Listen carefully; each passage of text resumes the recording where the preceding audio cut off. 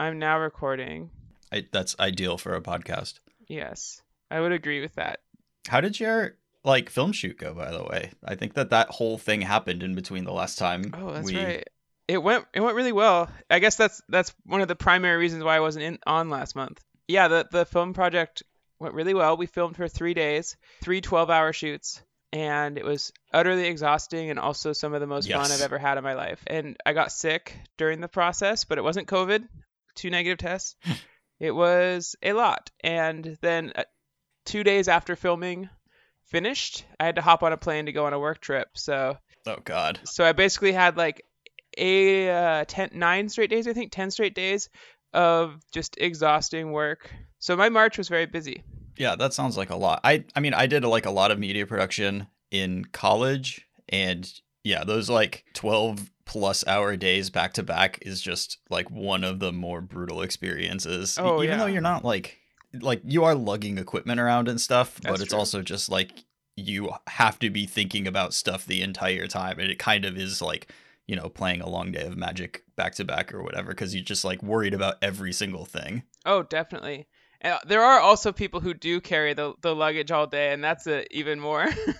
Like I can't. Yeah, it's tough, but it was definitely You're just like mentally completely exhausted, and I was directing it, so. Yeah, well, I mean, congratulations on wrapping. That little process like seemed to get off the ground pretty quickly, so I'm glad that it seemed to go smoothly. I think it was a very accelerated process for something like that to have. We basically did all of pre-production in like 2 months, including fundraising. So yeah, I feel really good about it. I'm psyched to see it. I can't wait. I'm excited for there to be a thing to see. Yes, I mean, yeah, for sure. I don't know if a picture was going around of Keanu Reeves like helping carry equipment from like one location to another. And so obviously there were people that were like, wow, he's so awesome. And then there were other people like, this should be the bare minimum. Expectations are so low. But then somebody quote tweeted that and was like, you know, I once got fired from set for making eye contact with Mike Myers. So any actor who does this, like, earns my undying affection for life. I can't stand people that like, I mean, sometimes it's true, but like, I feel like people are way too quick to be like, that's the minimum or whatever. We're celebrating this. And it's just like, I don't know. Yeah. Can we be happy, please? I haven't smiled in 3 days. Like, yeah, we don't have to be miserable about literally everything that happens. We can kind of appreciate something. Yeah, even if you're right, like even if it should be a standard or whatever, like please let me have one kernel of dopamine. My family is dying. You get things to become the standard by appreciating it when people do them, right? Like, I don't know. It's so funny to imagine that person on set with Keanu Reeves. Like Keanu picks up a container, and they just go, "Fuck you, Keanu."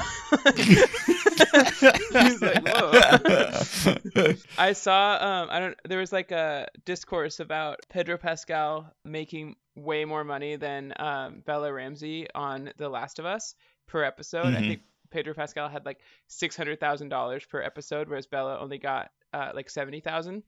And someone replied to this like tweet being like, I always knew Pedro Pascal was bad or whatever. It's like, no, you didn't. Like, what do you like? What do you mean?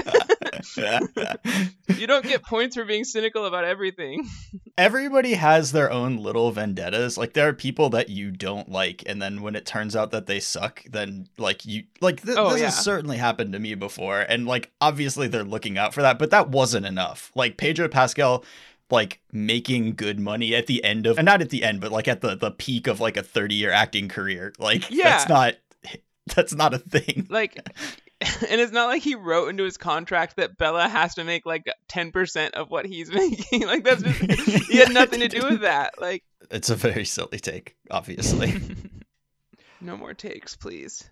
Please. No takes. This is a 0 takes show. We're just looking at lists and we're talking about what we like and what we don't like. And it's all analysis. No takes. I am prepared to have no fun for the next hour. Perfect. Everybody else, lock in. This is a no fun hour where we talk about Magic the Gathering in just like the least exciting way possible. I have a spray bottle over here, and every time a joke occurs to me, I'll spray myself so I don't.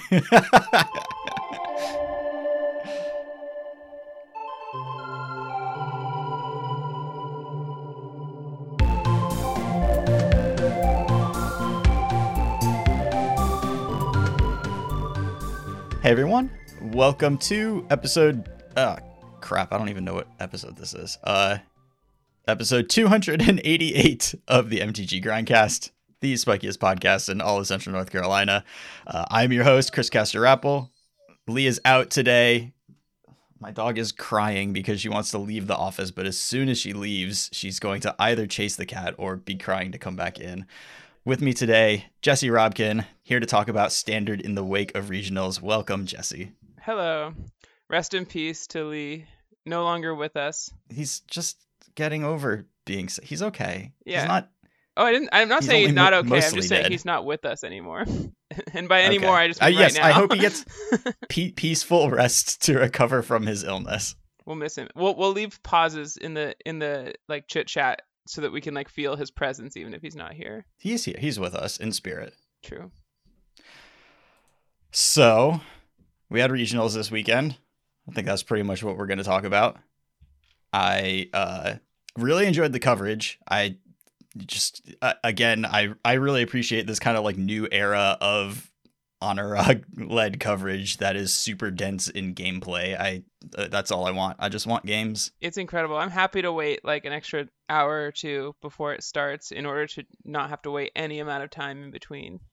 Yeah, the combination of waiting after it started and it being on the West Coast when I'm on the East Coast did, make it like not quite the coverage watching day that I ideally would have, but it's kind of not a lot you can do about that. That's fair. That's the West Coast fault, though. Yeah, East Coast tournaments only for the future, please. Just for me. Are you familiar with the phrase West Coast, Best Coast, East Coast, Least Coast? But there's like a lot of there's not like less coast. I don't even know what that means. I don't know. It's what I say sometimes when I'm getting territorial about being from Washington State. I have affinity to both. I lived in LA for a couple of years. My mom is from San Diego. I have no problem with the West Coast. Double affinity is kind of broken because then like no matter which coast you're on, your mana cost gets reduced. Yeah, but I have like a lot of colored symbols in my costs, so okay. It doesn't help that much. I'm trying to think of like a joke of which color of mana I would be a lot of and why that would be, but I'm kind of blanking. What color do you think you are? I'm whatever color like enjoys food the most. Red, the color of like passions and like satisfying desires, I guess. I guess black is that too. Am I black red? That's not good. You might be green red. I feel like green is very food related. I'm straight Esper. Just right down the middle. Oh, okay. Esper. That's a declaration. Yeah. Blue and allies. Very deliberate. Yes, exactly. Good. We're going to need your analytical skills as we go over actually pretty like chaotic and surprising results from this weekend at DreamHack. Just to give kind of context for the metagame going in, which we've been talking about for the last couple of weeks. Grixis was kind of here, tier 0. Here's the mid-range deck that's very powerful in the format. Esper Legends arose to kind of prey on how sort of slow and ponderous the Grixis deck could be, card advantage engines that don't really matter if your life total ends up at 0. So then the Grixis decks got a little smaller, sometimes dropped a color, played a lot of cut downs in order to address the Esper deck. And that's kind of where we were going into the tournament. Esper, Mono White, and Rakdos / Grixis as the big three, and then some stuff on the periphery. You could do weird stuff with Rakdos by putting in some reanimator things. You could maybe figure out a way to put Atraxa in another deck, either a control, like that blue-white control deck we saw from 2 weeks ago, or, a more domain-based 4 or 5 color deck. Also, Selesnya Toxic existed, but this tournament happened, and at least at the top of the metagame, we got some wild results here. Yeah, definitely. It was interesting. I think this might have been the first weekend that Grixis was not the most played deck, or even in the top 2 most played decks. The breakout deck of the tournament is one that it's somewhat hard to wrap one's head around. I would say the like 4-color Blade of Shared Souls combo deck. Yeah, absolutely. We hadn't seen this at all, like even a little bit before this tournament. I do appreciate, like, in the immediate wake of people talking about how open deck lists stifle innovation and brewing, and then it's like, okay, well, here's a Ratadrabic of Urborg, Blade of Shared Souls combo deck in the top 8 here. It is funny, and like it seems like this deck might actually be good, which is wild. It was sort of spoiled for my testing process. I was originally planning to go to San Diego, but ended up deciding not to for basically money reasons. And before I decided not to go, I was testing with Team Handshake. They sort of opened up their team. That's the team of like Nathan Stoyer, David Inglis, Tangrams, etc. Basically, this like anytime a player on that team played against CFT Sock on like Magic Online or anything, they always like took a screenshot of the like deck that we were playing against and then posted it so that we could like keep tabs on like what they were exploring. And so they sent a screenshot of just like a billion, I think it was like a billion Ratadabricks or something on the opponent's side of the field. So it was like on our radar, but we did not take it like particularly seriously. We were just like, wow, what an incredible genius. Like I mean, like, so that combo of the sword and Ratadrabic there's certainly power there. Building the 60 cards to go around it does seem borderline impossible, and we did see a bunch of different versions over the course of the tournament. Absolutely, and it felt like every player sort of stood by their own version. There wasn't a lot of like consensus over what the best version was. I mean, CFT Sock's version was just Grixis midrange, but then shoving this combo in somehow, including splashing white pretty heavily. Double white for AO the Dawn Sky in your Corpse Appraiser deck, yeah. Yeah, this is it's a sight to behold, this deck. The mathematically perfect 3 Blood Tithe Harvester. Oh my god, that like hurts my soul. That's such a dagger. Like, I don't know. Every deck that I've played that wants Blood Tithe Harvester just wants it in its opening hand, so it's so mind-boggling to me that this is what, but I don't know. It's crazy. The way that this thing works, just the basic card interaction. So Ratadrabic of Urborg is a 4-mana 3/3 with several abilities, but the main thing is whenever another legendary creature you control dies, you create a token that's a copy of it, except it's not legendary, and it's a 2/2 black zombie in addition to its other colors and types. And then you've got Blade of Shared Souls, which is 2 and a blue for an equipment that has 4 Mirrodin, so it comes in and makes a 2/2 that it attaches to, and whenever it becomes attached to a creature, for as long as it's attached to it, you may have that creature become a copy of another target creature you control. So the main combo is you have Ratadrabic of Urborg in play, you play the Blade of Shared Souls, make it a copy of Ratadrabic, and then the token dies and you get a non-legendary token of Ratadrabic. And then you start equipping your Blade of Shared Souls to other bodies, making them Ratadrabics, and then you just get this like cascading, like exponential number of Ratadrabics in play is kind of like part of the thing it can do, but it also is just like 2 mana to get a death trigger off of one of your legendary creatures, which works really well with Atsushi and AO the Dawn Sky. Or if you just have some bodies, you can go incredibly wide and make thousands and thousands of power of Ratadrabic of Urborg in play. Yeah, and especially like Atsushi's death trigger, for instance, goes infinite with Ratadrabic and Blade of Shared Souls in play because it makes 3 treasure tokens and it costs 2 to equip. So, and then like AO can like find you all your pieces, which explains why they are only playing 2 Ratadrabic and 3 Blade of Shared Souls, presumably because those cards are not particularly good on their own. Yeah. And you see so much of your deck between Corpse Appraiser, Fable of the Mirror Breaker, AO the Dawn Sky. It's just like, I assume it must just not be that hard to find your combo pieces. Yeah, I mean, right. The Corpse Appraiser casts a strategic planning when it comes in. You have some amount of looting. You have your Fables of the Mirror Breaker, so you can put your stuff together over the course of a longish game. It is funny just like seeing where the swaps got made from a Grixis deck. Like, yeah, Invoke Despair is a really good 5, but we'll just put these 4 AO the Dawn Skies in their spot here, and that'll be good too.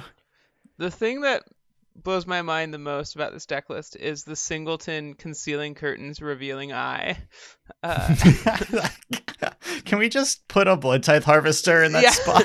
Yeah, we can't have 4 Blood Tithe Harvesters. The list is too tight. We need this Concealing Curtains in the deck. a card that just has not been playable in Standard, despite looking like, I've wanted it, but it's just not that good. 1 mana 0/4, pretty strong. Yeah, blocks Blood Tithe Harvester. It sure does. That's what it is. Too many mirror matches where their opponent had a Blood Tithe Harvester and they had a Concealing Curtains. Yeah, but scoreboard.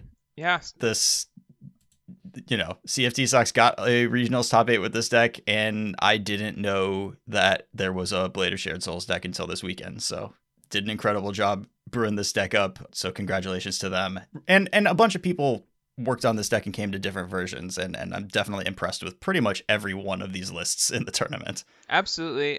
I'm kind of hoping that this is like the deck of Pro Tour March of the Machines, just like somehow I don't know, I want this to stand the test of time. I do think it gives a different dimension to the format. Yeah, it like adds this combo element that you can't just grind into it with like Fables of the Mirror Breaker and Blood Tithe Harvesters, and like you can't just like outcard it, because eventually they'll just put together a 2-card combo that like renders your like I'm up a card and a half over the course of these turns like completely meaningless. Yeah, I remember watching Joe Bernal's match in day 1 where Joe was playing Azorius Soldiers and was up against, it was another one of these versions of this Blade of Shared Souls decks, and Joe was up a game and had gained something like 20 life over the course of game 2 from that Lantern Flare card, the removal spell that deals damage and gains life equal to number of creatures you control. Joe had like successfully ground his way through a massive board, and they were in like turn 3 of turns. Joe was like solidly in the driver's seat to win the match 1-0-1, and then his opponent just like ripped the like combo piece they needed in order to like combo off, make an infinite board, and win on their next turn. Basically, it's just crazy. Yeah, I think the key here is, especially in this like CFT sock list, that most of your cards do function very well like Magic cards, and even like Blade of Shared Souls coming down and cloning, like you have a lot of good things for it to just be a clone of and then sit and play ready to do combo-y stuff. I can't stress enough how much this deck is just stock Grixis midrange with this combo shoved inside. Like it's wild, right down to like the removal suite's the same. You still have your Make Disappears. There's one Reckoner Bankbuster for some reason. Like it's just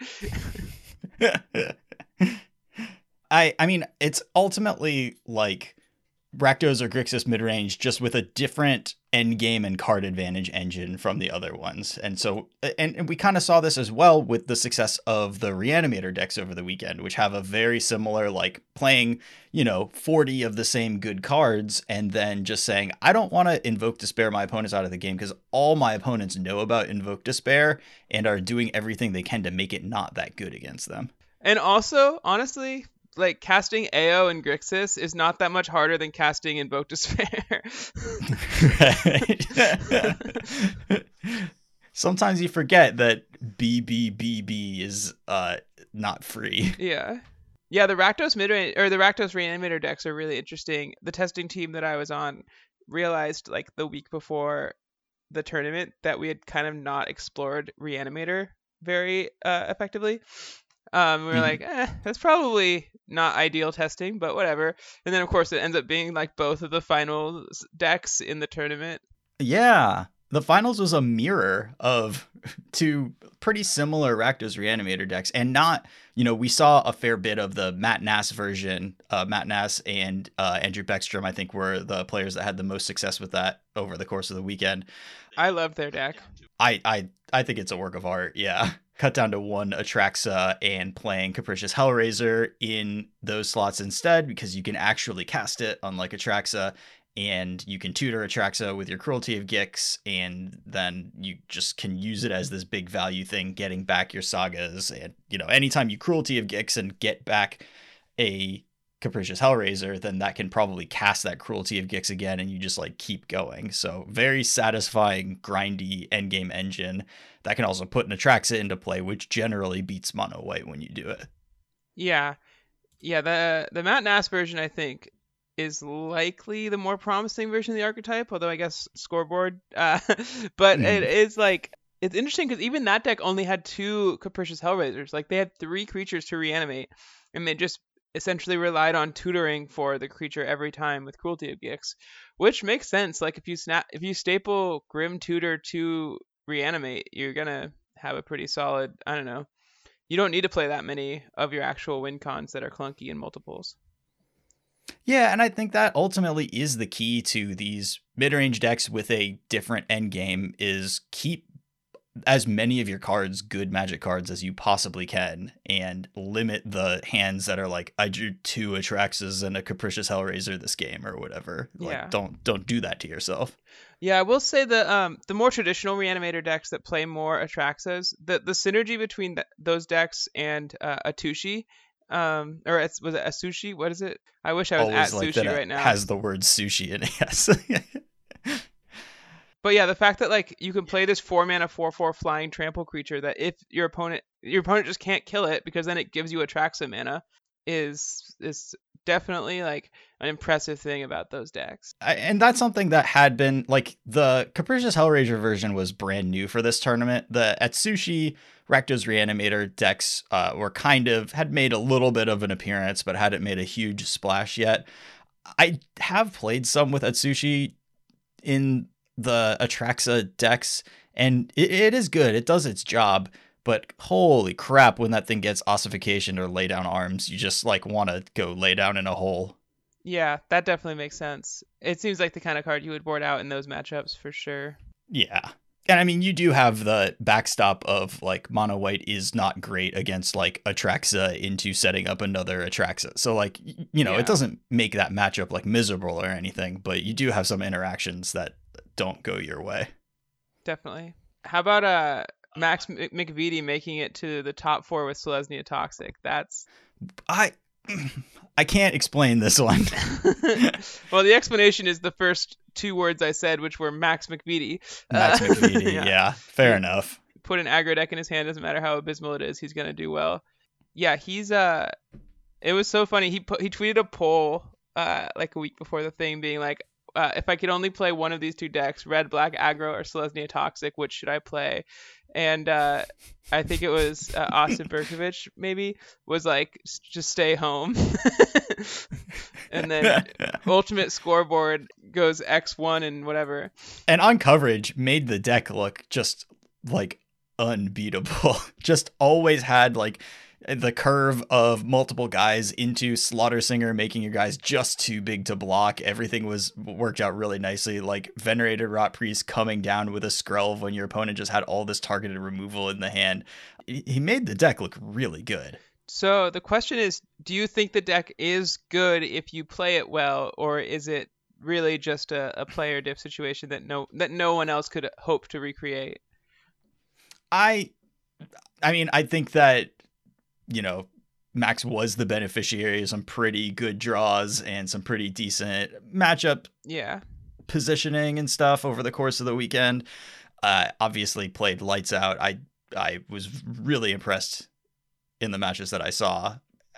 I don't know what level of play skill I am playing at, my opponents are playing at when I've run into this deck, but I have never felt like, oh man, not Selesnya Toxic again. I don't know how to beat this thing or anything like that. Yeah, I think he also probably is the beneficiary of just like the fact that Toxic isn't good means people don't have to respect it as much a little bit, which, but because it's not even like, I mean, how many people even registered the deck? Like, looks like 33 people. Yeah, so 3% of the field.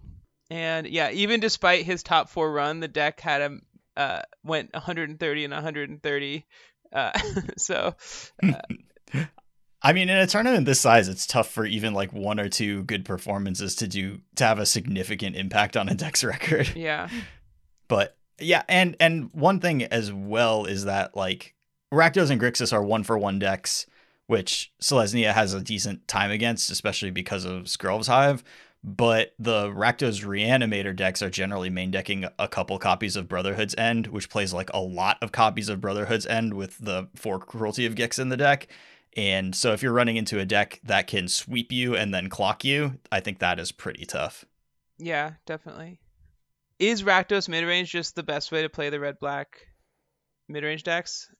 I mean, it definitely seems like Reanimator was kind of the place to be at. Looks like in this win percentage breakdown, Reanimator and mid-range had almost the exact same win percentage. So maybe it didn't really make much of a difference, but boy, seeing two Reanimator decks in the finals really shoves you into like the deck seems really good.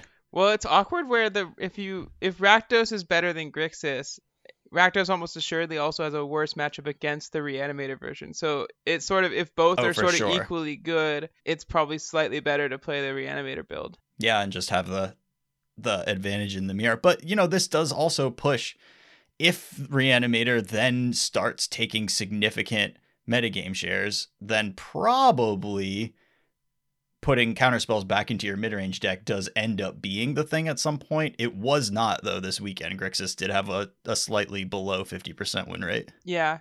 Also, Corpse Appraiser, I think, goes a long way in that matchup. Yeah, I don't know, because the question, I guess, would then be, are the problems with Grixis, like, only contextual to the current standard meta, or are they, like, fundamental problems with Grixis that were discovered, and therefore the deck can never reclaim its, like, former glory?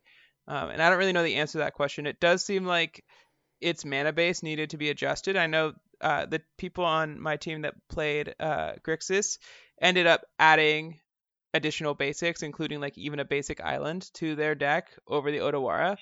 It'll be really interesting to see how that changes. That's a Field of Ruin consideration, I guess. Field of Ruin and Razor Lash Transmogrant, and to a lesser extent, Furnace Punisher. Sure.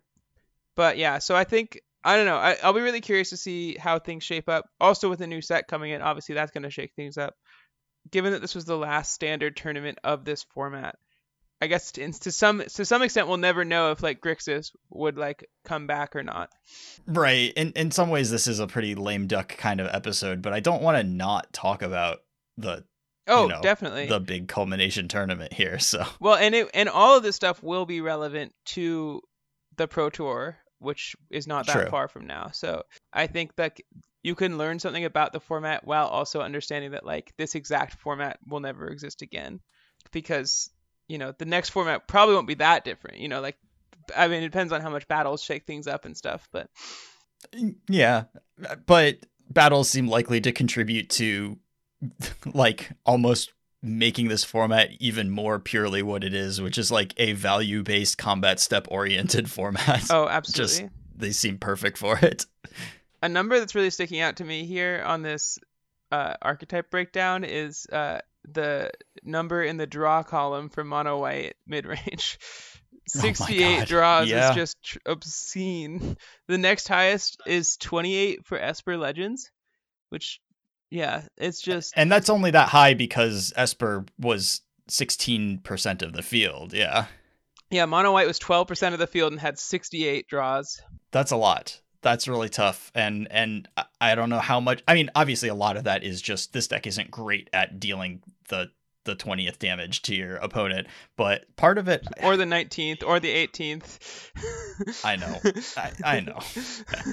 Part of it may also be that, you gotta adjust back to paper play, and if you're going to play a deck like Mono White Midrange, or if you're going to play an Omnath deck in any of the older formats, then you need to both manage your pace of play well and manage your opponent's pace of play, which is difficult and stressful for me to do. And I can say go get good at that, but actually doing it is another story. But it is something you have to be aware of if you're registering these cards. It's definitely true.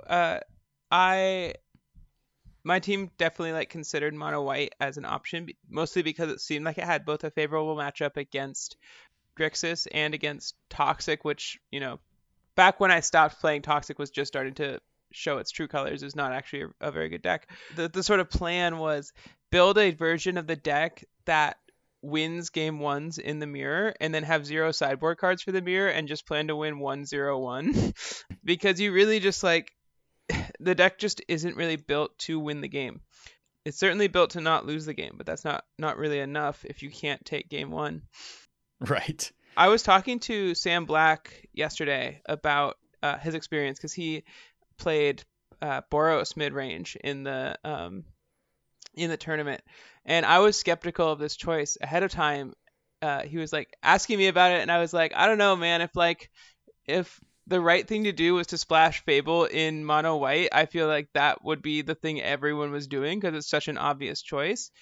But his position, it seems, is that mono white as it exists in the current standard meta is horrendously misbuilt, and it's not as simple as just like adding Fable to the deck. It's like a dramatic restructuring of the deck that does ask you to play red, which I thought was interesting. So basically his contention is like Wandering Emperor is horrendous in the deck. You play at sorcery speed the entire time, and anytime you pass with 4 mana, Wandering Emperor is completely telegraphed. Planeswalkers in general are not very strong in the deck. You need to hit your land drops, but you also need to like find gas, and therefore Bitter Reunion's a perfect card for what the deck wants. And the other big thing is you get Archangel of Wrath if you splash red, which is like a great answer to the aggro decks that also just kills your opponent, so you don't go to time as much. So I do think that he made some compelling arguments, and if I was testing for standard right now, that would be like a place I would want to look, is a like more dedicated Boros midrange deck. Yeah, that makes a lot of sense. Collins and I were talking last week about builds of the white deck, and he was saying that one thing that really bothered him about the deck, and has kind of for its whole existence, was the 2-drops all being 1/1s, and also like the difficulty of crewing Reckoner Bankbuster, so making that card just way less powerful than it should be. So like he was playing Rafine's Informant as a 2-drop, which I don't think fixes the problems, but it's at least aiming to make the deck able to be a little more dynamic in the early game than what it is. I'm actually a little excited for some of the new cards to come in and let this deck have a possibility of just, there's more options for different slots. There's like the Flicker Wisp, like 3/3 Angel, that it may be a decent 3-drop. It can reset your Reckoner Bankbusters. It can draw you extra cards, and also starts attacking for 3 in the air. And that's pretty nice. And also it's possible that, like, I felt the same way about the Wandering Emperor. If Elspeth is playable, that's a planeswalker that actually like attacks for damage, and so maybe the deck can be reworked to operate in a different way a little bit. The other thing about the Flicker Angel is it can flicker Steel Seraph from a 3/3 into a 5/4 or whatever. That's pretty sick. I'm not mad about that. Yeah. I do think Ambitious Farmhand is really good. And I think that the dog is really bad. That's my really strong. That's my. I know I said no takes, but that's my take. Farmhand great, one take dog is fine. bad. Yeah. And for what it's worth, Collins did not, even though he was pretty reasonably high on mono white, ultimately did not choose to go with mono white. Went with Rakdos Reanimator on the weekend. Finished 10-4. Unfortunately, I think just barely outside of PT qualifying spots, although on tie breaks, but yeah, still a pretty good run. Piper Powell finished 51st, and with pass downs, invites went to the top 50 players. Oh, so my brutal. God. So brutal. That's rough. Yeah, Collins ended up at 55th. That's too bad. Esper Legends continued to do just fine on the weekend, despite adjustments being made to decks, all the cut downs being played, people playing their sweepers, knowing that this deck existed. The most heavily played deck in the format also just kind of had the best record of the decks with over 10 players registering them. So nothing wrong with Esper Legends. Keep playing that deck. Nobody really knows how to beat it yet. Yeah, it's probably just the best deck. I don't know. Seems hard to argue at this point. Fundamentally speaking, the cards, the like threats in it are broken. You get to play so many lands in the deck that you like mana screw is a bit hard to do, and then those lands don't make you flood because they're also spells. I mean, it's just like such a work of art in so many ways. It is. It feels like less of a work of art when you draw like the third copy of a legend that you already didn't really want to cast the first copy of this game. But see, art is all about art is all about imperfections. Yes, like when you're getting attacked and all you can do is play an Adeline and pass the turn. That's part of it. No, but the deck is clearly super strong. Yeah, and Plaza of Heroes is just a disgusting land. All right, I have one more hot take for you. I think it's only going to keep getting better. That's the thing. Oh, yeah? I think Wizards of the Coast might keep printing Legends. Oh, no, really? Yeah, that's kind of, it's a very bold belief, but here we are. Yeah, I mean, I wonder if there's some sort of, like, you know, way that people play Magic that we don't engage in that, like, really relies on a steady inflow of legendary cards or something. There's got to be some explanation for this, is I all don't I'm know. saying. Yeah, that seems far-fetched to me, but maybe. It's just a theory. It would have to have like twice as many players per game in order for that to really matter that much, but anyway. Right. And like, you know, 9 times the presence on Twitter of like the actual competitive Magic, but we kind of like pretend it doesn't exist until we see an account that we've never heard of that has like 25,000 followers, and we're just like, I don't know if I'm engaging in Magic the Gathering in the best way possible. Yeah, I like to think that my account bridges the gap between competitive and EDH Twitters, even though I don't really tweet about EDH, but I do write for the professor, so I guess that's true. You've got a foot in I don't know where the rest of this metaphor is. A foot in 2 different lakes or something. Yeah. Yeah. I don't know how my legs stretch this far, but they do. They're just really close together lakes. Oh, It's still Magic. It's both arguably ways. one lake, but there's like a land bridge. It's just like a lake that like the people on one side of and the people on the other side of like kind of don't get along, and nobody really understands why. It's the Star-Bellied Sneeches. Exactly. One of my favorite books as a child. I have a very similar take that Wizards will continue printing Legends, and I have gone on record saying that I'm like pretty confident that Mox Amber will end up banned in Pioneer. By 2 years from now, it will be on the ban list. There's just kind of no way that it keeps surviving. Like something's gonna break it sooner rather than later. Yeah, it's almost like Moxen are broken. Just kind of always end up good somehow. Yeah. Have you seen the like Esper Legends in Pioneer deck? Yeah, that's just standard Esper Legends, but it has a couple Mox Ambers. Yeah, and some it. fatal pushes and like good mana. Yeah. Yep, I have seen it, and it also seems fine. They have sideboard Urza's Ruinous Blast. How do you not love Urza's Ruinous Blast? I cast that card more than I should have in standard, because I shouldn't have cast it at all. Yeah, but 0 is the right number of times. So it was good out of the sideboard in Kethis. And okay, that makes sense. That's what we were doing with it. But yeah, Esper, you know, I think the players that did well in this tournament had plans that actually worked against Esper generally, and some of that is having the right cards, and a decent amount of that is also knowing the right plays, knowing when you can spend a cut down, knowing when you have to save it for a Thalia, just like play the matchup a bunch and understand where your cards line up and when you can cast your spells. Yeah, absolutely. What do you think of the do you think these domain control decks are real? Because I did not have a very high opinion of them when they first arrived, but people like keep playing them and doing well with them. I also don't have a really high opinion of them. I think that a better way to do a hard cast Atraxa deck is still not still, but like, you know, 2 weeks ago I don't remember which regionals it was, but in the top 8, there was that kind of like blue-white control lay down arms deck that was splashing for green mana to fix its mana to allow it to play Atraxa.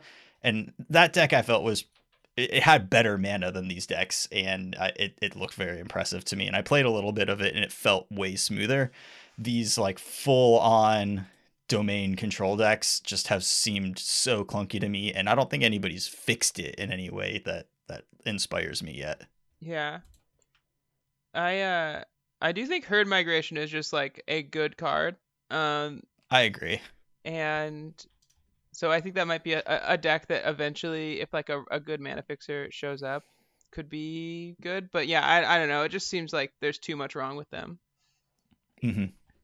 And the fact that Herd Migration makes you play a bunch of basics that are bad in your deck like doesn't really help the situation. The Fabled Passage problem. Yeah. Yeah, and also the I am always playing from behind but the best card advantage spell in the format is Reckoner Bankbuster, so I'm going to put Reckoner Bankbuster in my deck that is never ahead on board, is that's just a deck composition that only a mother could love. I don't love the hands that you draw them and you're just like, God, if my opponent plays a Fable of the Mirror Breaker, I'm just dead here. Yeah. I like this one of Cruelty of Gix and this one that did well. That's the in Tommy's deck. Yeah.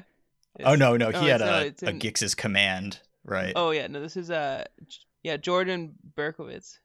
I don't know. Oh, in the You just put one in your deck and it's great. Yeah, not a ton of variation. I'm trying to look for like interesting, card choices and stuff. Tommy's Rakdos mid-range deck, he's got like one Archfiend of the Dross in there in one of his 4 slots. He's got a Gix's Command, which I think makes a lot of sense. It's an additional sweeper against the Esper decks and just is, you don't want to draw a ton of these, but it can give you an out and can also help you grind in the mirrors. So that's a nice choice. Yeah, Gix's Command is awesome in the meta. It's not good against Grixis, even though you might think it is because it's like a grindy card, but it's incredible against both Mono White and Esper.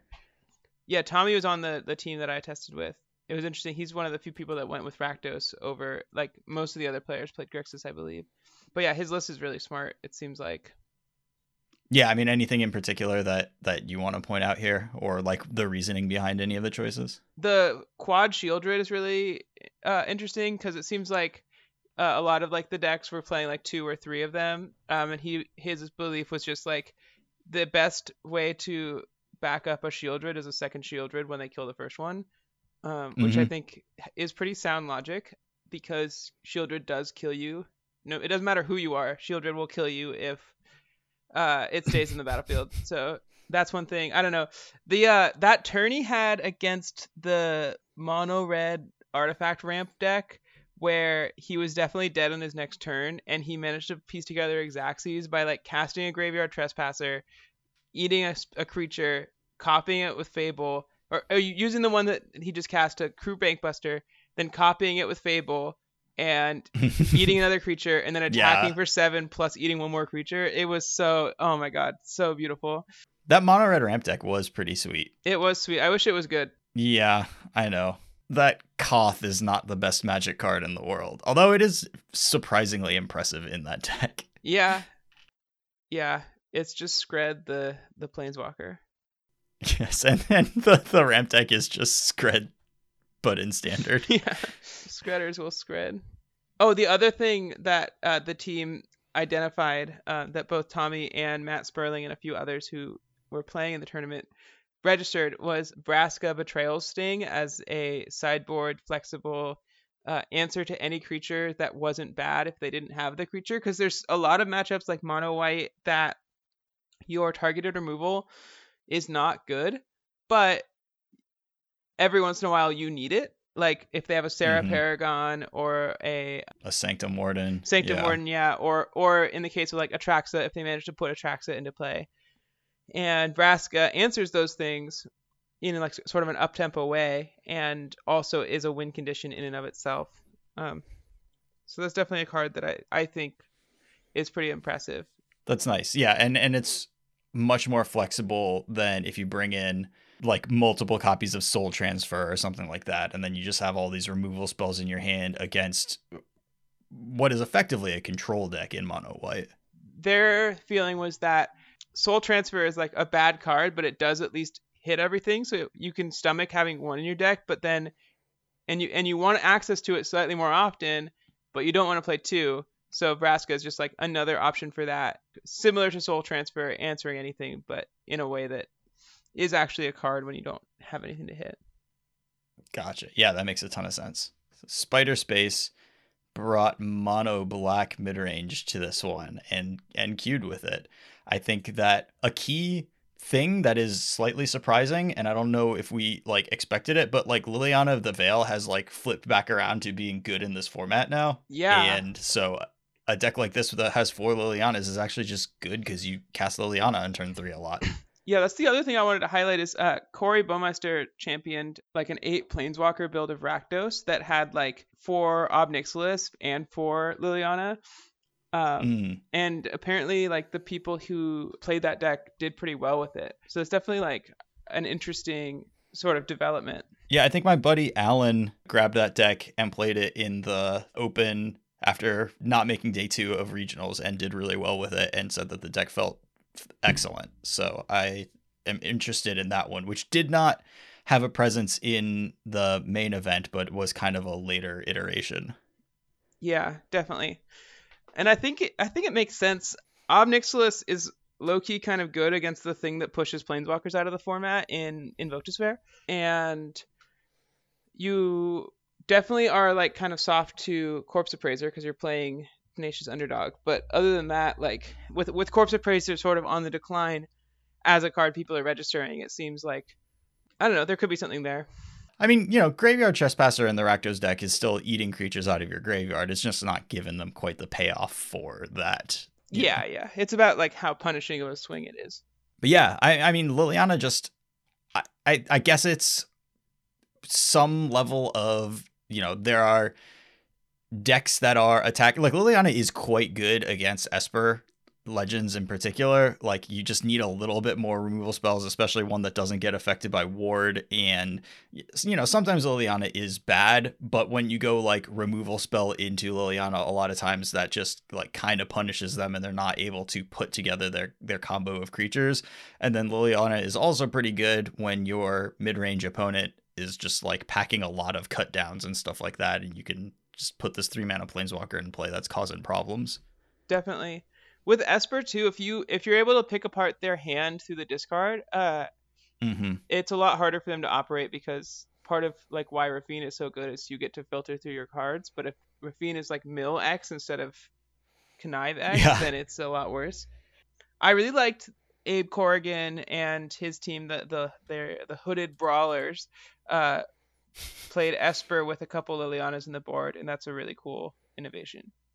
Yeah, that is really cool. It, definitely not a thing that really occurred to me just because you have so many 3s. Like that's the mana cost where you're just like, I can't run all of these cards in my deck anyways. But it is a deck that wants to be able to be a little more reactive post board, especially like in the mirror. You need to kill stuff, but you also can't just kill stuff. So something like Liliana can help support that plan pretty well. Yeah.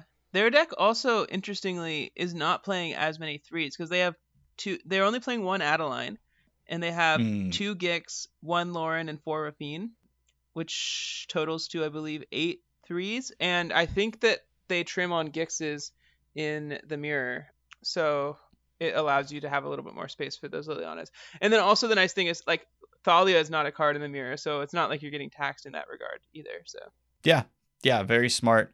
Yeah, went up to 2 Harbin Vanguard Aviators to get those 2s in, 1 Razorlash Transmigrant.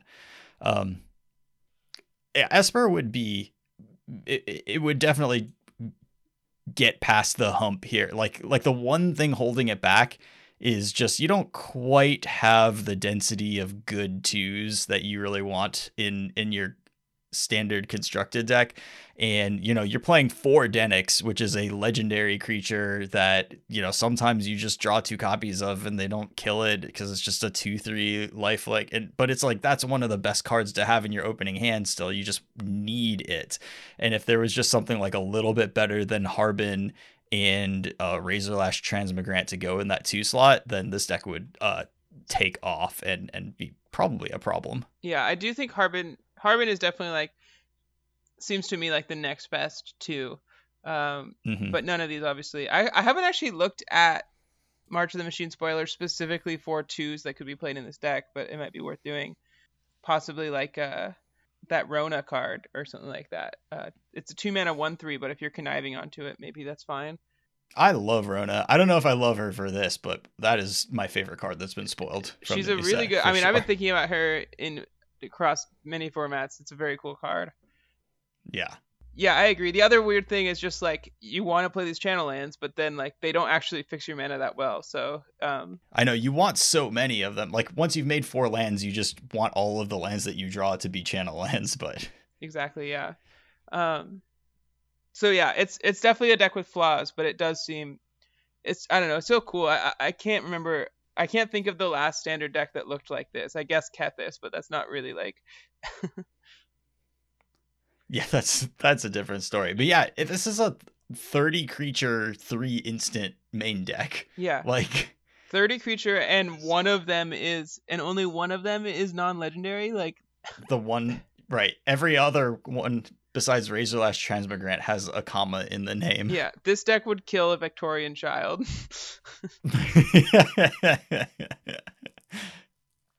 And you know, you also get that I get to run 27 lands in my creature deck and generally never flood out. Like that's a huge bonus. I mean, all of the best decks in the format have that anti-flood capability to them, whether it's Fable and Blood Tithe Harvester, or it is, you know, Rafine and Channel Lands, Roadside Reliquary and Mono White.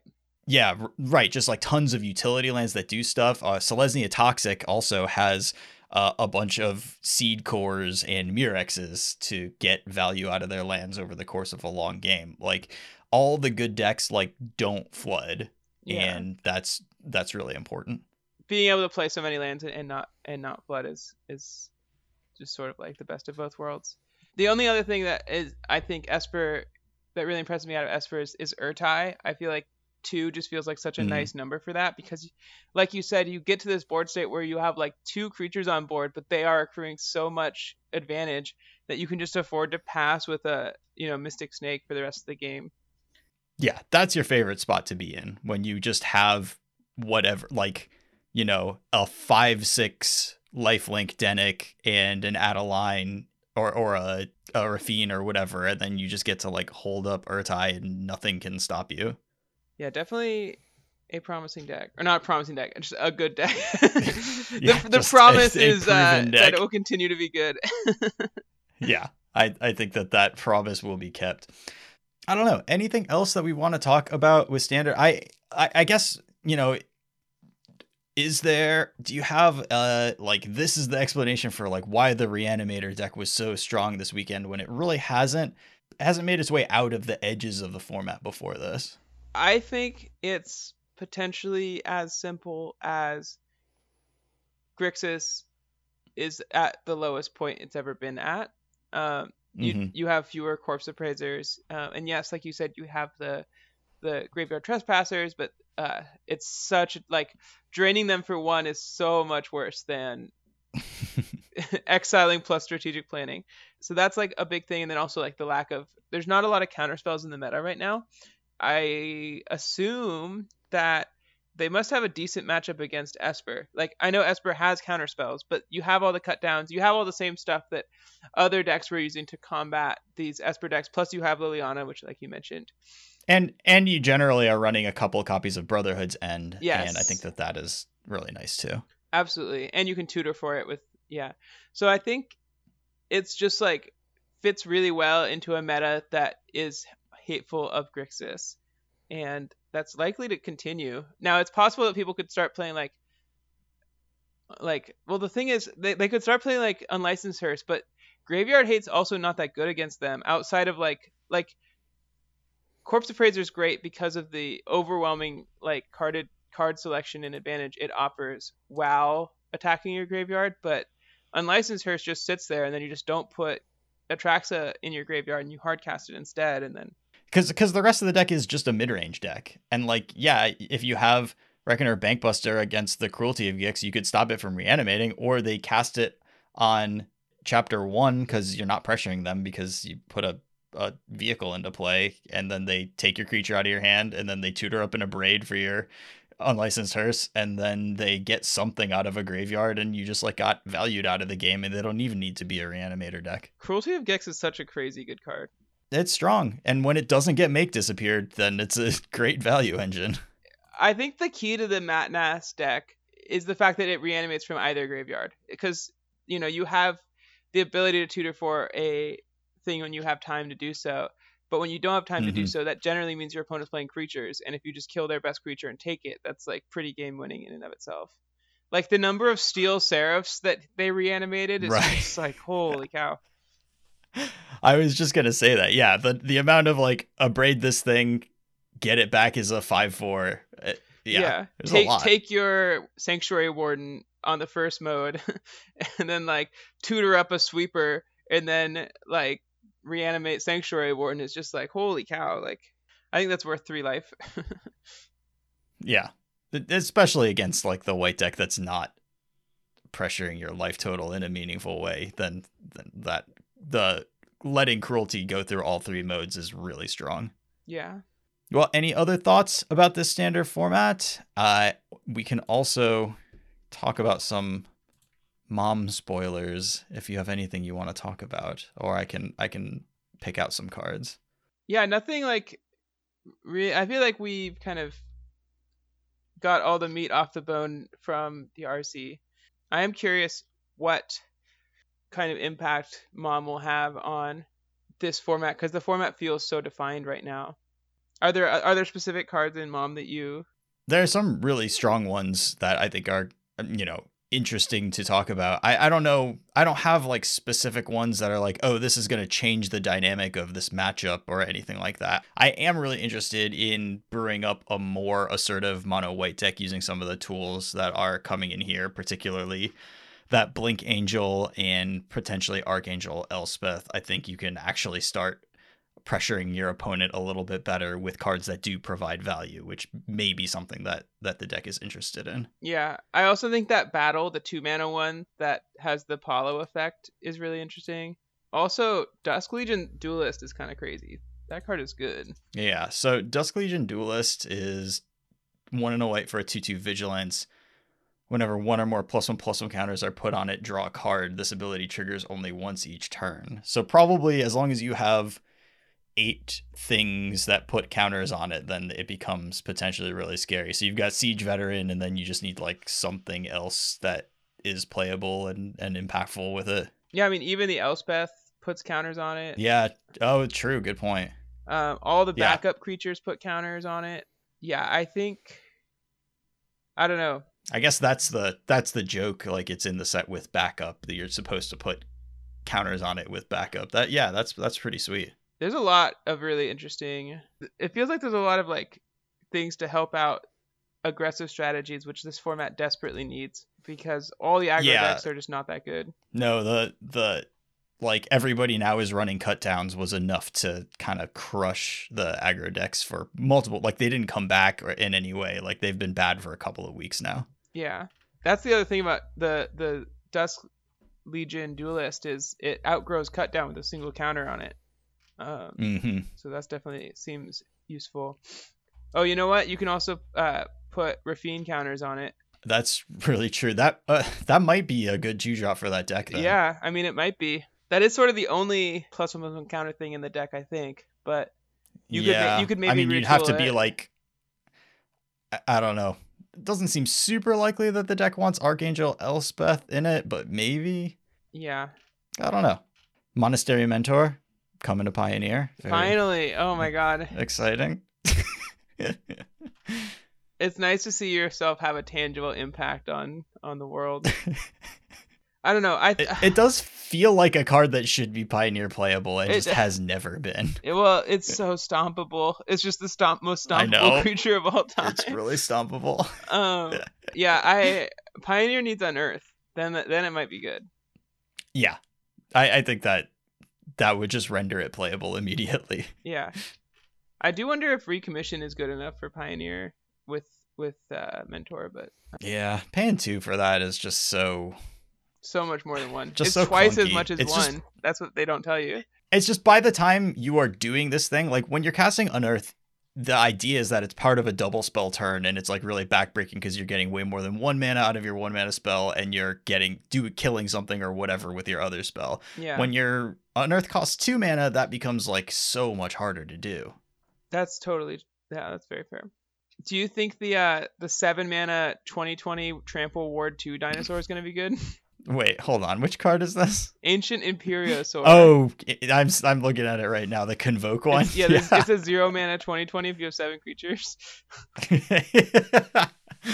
I don't know, man. Have you ever had 7 creatures in Playing Constructed? Skrelv's Hive, baby. I don't know. It is, wedding announcement gives you 3. Yeah, it's probably not going to happen. Wedding announcement gives you 3. So you just need 2 and a third wedding announcements. Actually, that's not true because they're not green. So, wow, it's really tough. I like invoking. I like convoking. Oh man, now I can't remember the name because it's been so long. The Loxodon Venerated that put Loxodon? +1/+1 counters on. Venerated Loxodon. I'm never not thinking about Venerated Loxodon. Okay, fair enough. Venerated Loxodon was wonderful because it spread so much power around and gave you this 0 to 2 mana 4/4 body. Ancient Imperiosaur just gives you the body and makes you skip a combat step. And it's gigantic, and it's got ward too, but I don't know. This does seem like a dream that I'm not the most interested in dreaming, I guess. Yeah, it's the perfect card in a lot of in the sense of it will inspire players to attempt to build it, but isn't actually good. Yeah, I think those designs are important to have. Yeah. Yeah, I agree. There's a lot of sweet Convoke cards in this set. I think Convoke is just a great mechanic. I like Stoke the Flames coming back. Yes, yeah. That also will help aggro decks too, probably. Yeah, a real burn spell is a breath of fresh air. I saw a really sweet, almost mono red. It was Is It Prowess deck that played the Prowess creature that transforms. That card is really good. The one in a red for, I believe it's a 2/2 trample with Prowess. Yeah, that it turns into a guy with double prowess. Yeah, and ward. Yeah, it's a Kenra spell spear. It's 1 in a red for a 2/2 trample with prowess, 3 and a blue for execute mana.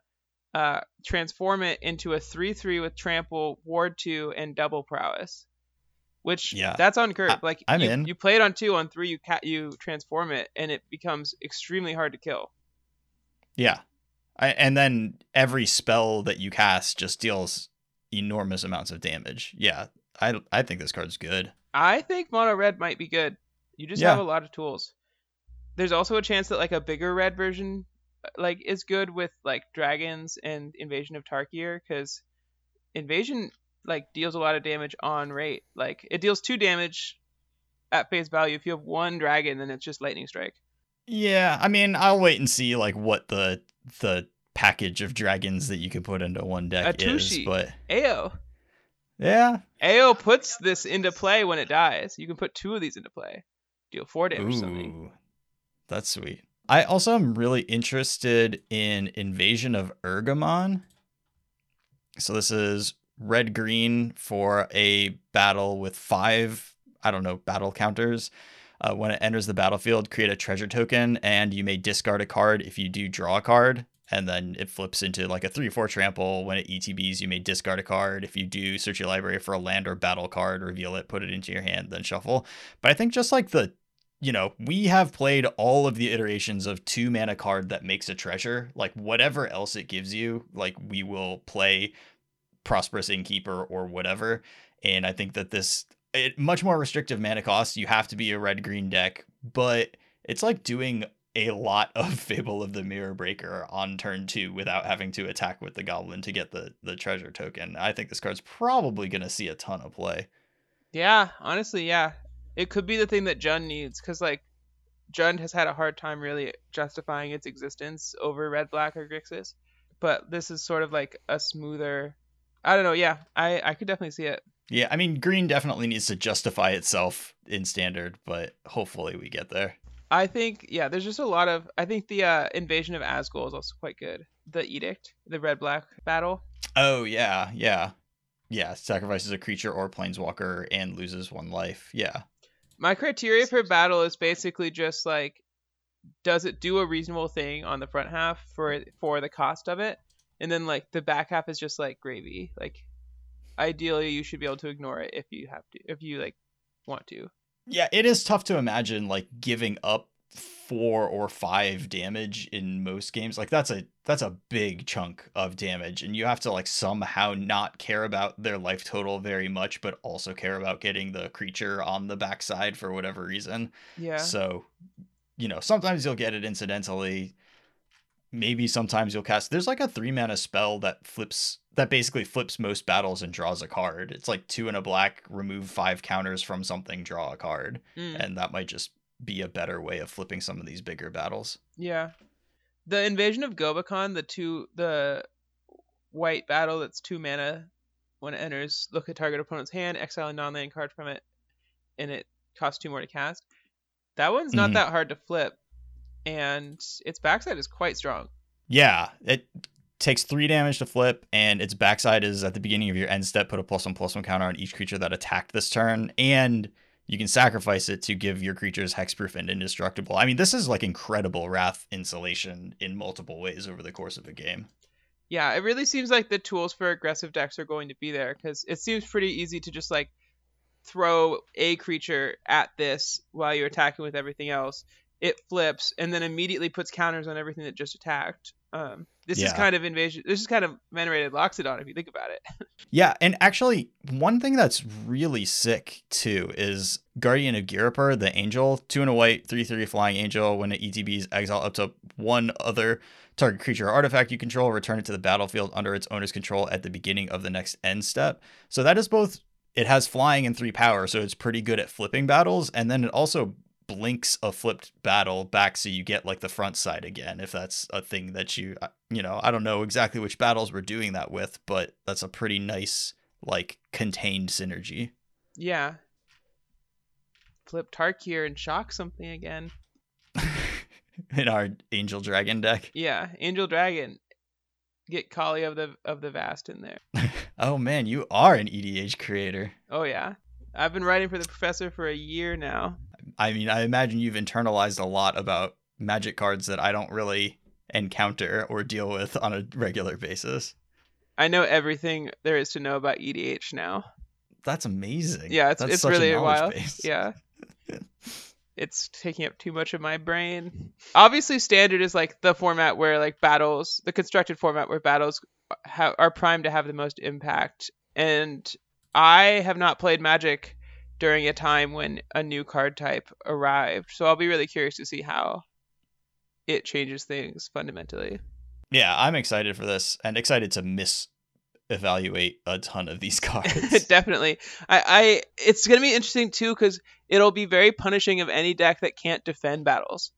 I mean, and I don't like that's true, but also like every deck has to keep creatures from hitting you. So that's like true. There is kind of a built-in like you should be able to stop them if you really need to kind of thing. Yeah, that's a good point. But it certainly rewards like engaging on the battlefield.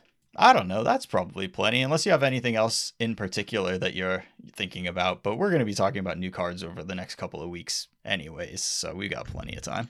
Yeah, I think I hit all the things that were in my brain. Cool. Well, yeah, I do think this set looks really cool. I'm very excited for it. Oh, yeah. Oh, one last thing. The venerated Loxodon of this set is Knight Errant of Eos. Yes. A 5-mana 4/4 Convoke, just like venerated Loxodon. Only instead of putting more like power on the board, it puts more creatures in your hand, which sort of does the same thing in terms of like being the top end that like in the case of venerated Loxodon, it ends the game quicker. And in the case of Knight Errant of Eos, it like gives you more gas to play a longer game. Yeah, that is a pretty sweet card. And it's like just as disappointing to hardcast as venerated Loxodon is. Whenever you were just like, I don't have any creatures in play, I have to cast this 4/4 for 5. It's like exactly also a Dirkwood Boar. Yeah, it really is almost the exact same card, I'm going to say. No, you know what it is? It's the flip side of the coin of venerated Loxodon. Yeah, inside of you are 2 Convoke creatures. Yeah. One is a human knight, another is an elephant cleric. I prefer the elephant cleric, just on creature type basis. I'm a fan of elephants. All right, well, I think that's it for us this week. Jesse, really appreciate you stopping by. As always, you want to tell people where they can find you? Yeah, you can find me I write articles for CFB and scripts for the Tellurian Community College. So you can find me either of those places. And you find me on Twitter at TittyPills, where I tweet about Succession, the show, and this game that we all play, Magic the Gathering. And if you want more specific content from me, I also have a Patreon, patreon.com/tittypills. So check it out there. I don't offer titty pills, but that is the icon of my Discord server. So and you've got some Breach content on there, and also some more general, like, I know that you're about to start posting stuff about tournament preparation generally, and what you've learned over the past couple of years working on stuff for that. Yeah, I just posted today a article for my S tier patrons, which are patrons $20 and up. Well, it's just $20. This part one of the article is talking about common pitfalls that players fall into when testing, including me. I also have fallen into these before, and how you can avoid those pitfalls. And then next week's article will be about what a successful tournament prep looks like. So check those out on my Patreon if you would like. You gotta stay subscribed, or else you only get what bad preparation looks like. Yeah, exactly. Yeah, I have to be around for at least a week.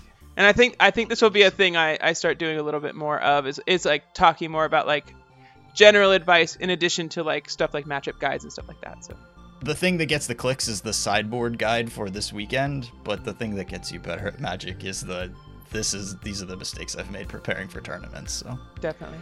Well, thank you so much. Everybody out there, thank you so much for listening. We really, really appreciate your time. Have a great week. Bye.